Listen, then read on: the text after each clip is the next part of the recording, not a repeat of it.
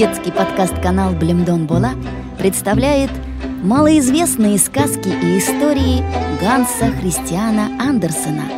Растите и развивайтесь вместе с нами.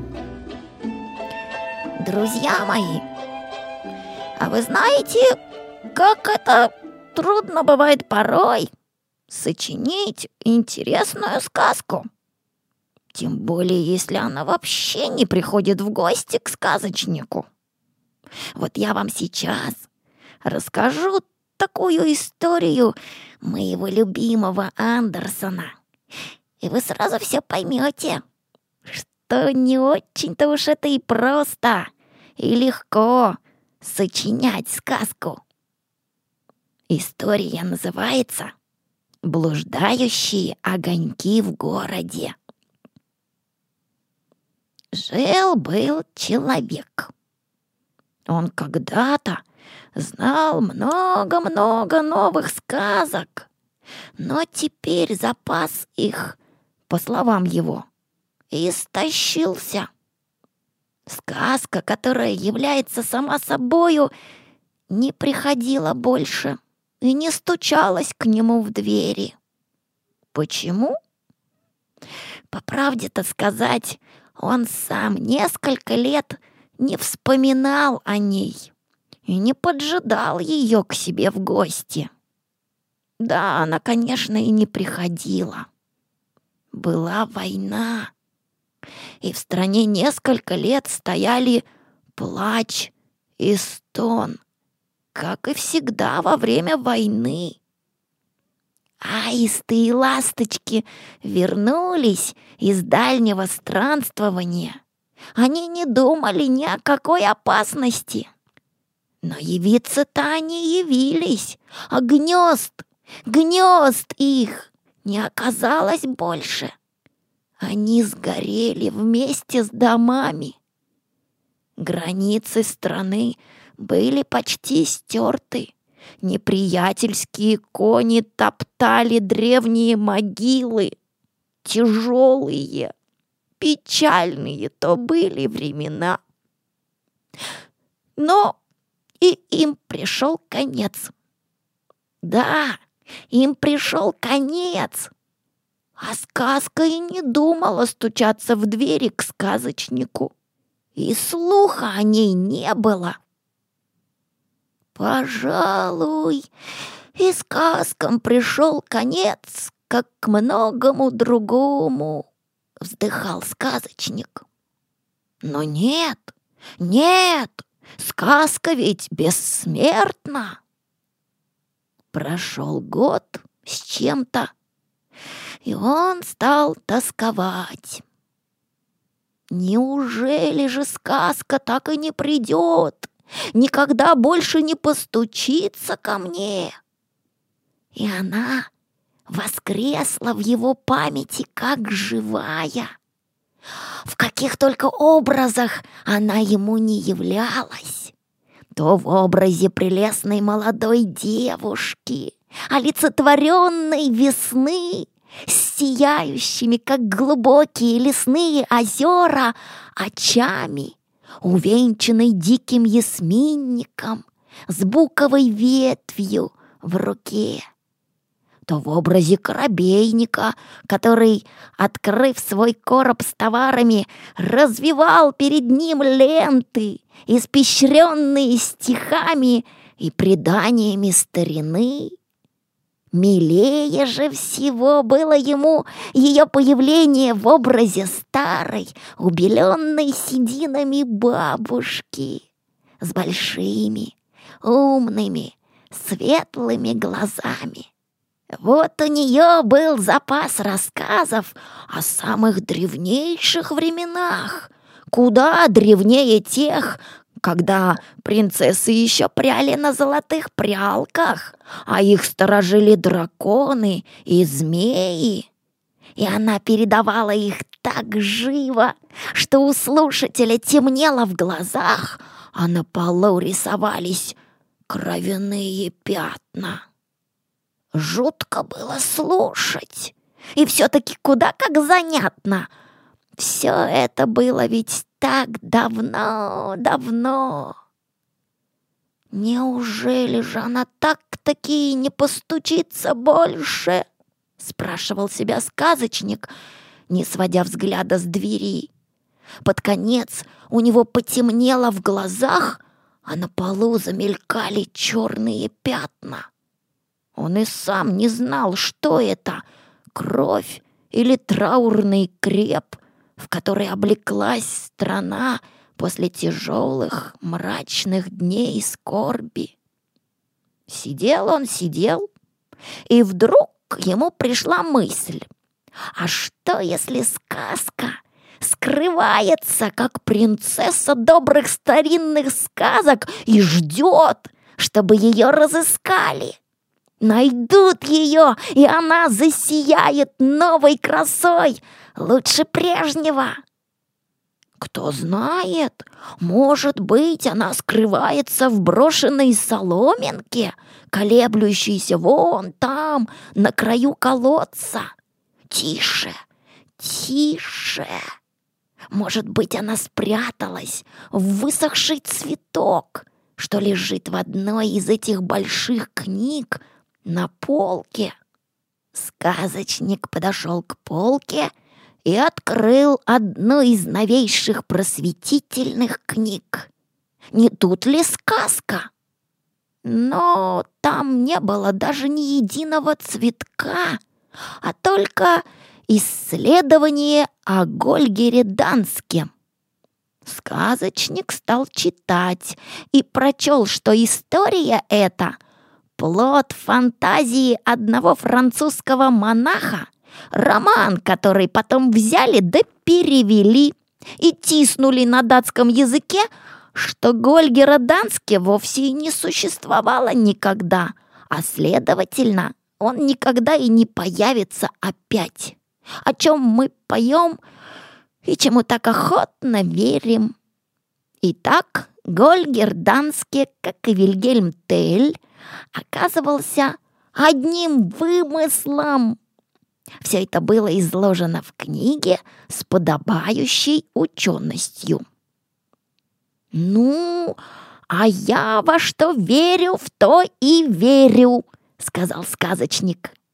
«Без огня и дыма не бывает». И он закрыл книгу, поставил ее на полку и подошел к живым цветам, стоявшим на подоконнике.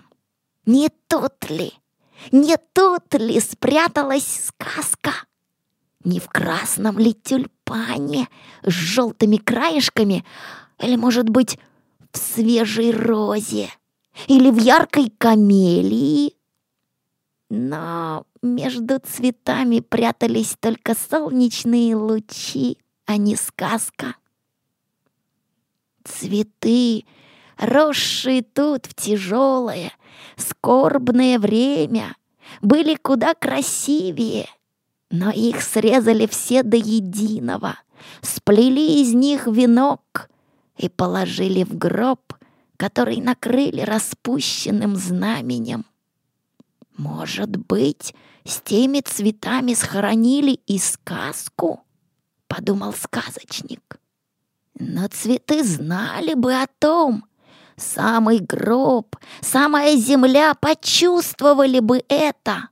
Об этом рассказала бы каждая пробившаяся из-под земли былинка. Нет, сказка умереть не может, она бессмертна. А может быть, она и приходила сюда, стучалась в дверь, но кому было услыхать ее стук, кому было дело до нее?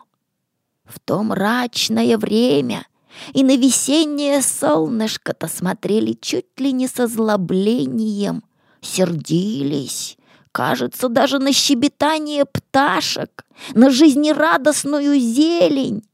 Язык не поворачивался тогда пропеть хоть одну из старых, неувядающих народных песен. Их схоронили вместе со многим, что было так дорого сердцу. Да, сказка отлично могла стучаться в двери, но никто не слыхал этого стука, никто не пригласил ее войти. она и ушла. Пойти поискать ее за город, в лес, на берег моря. За городом стоит старый замок. Стены сложены из красного кирпича. На башне развивается флаг. В тонко вырезанной листве буковых деревьев поет соловей, любуясь на цветы яблони и думая, что перед ним розы.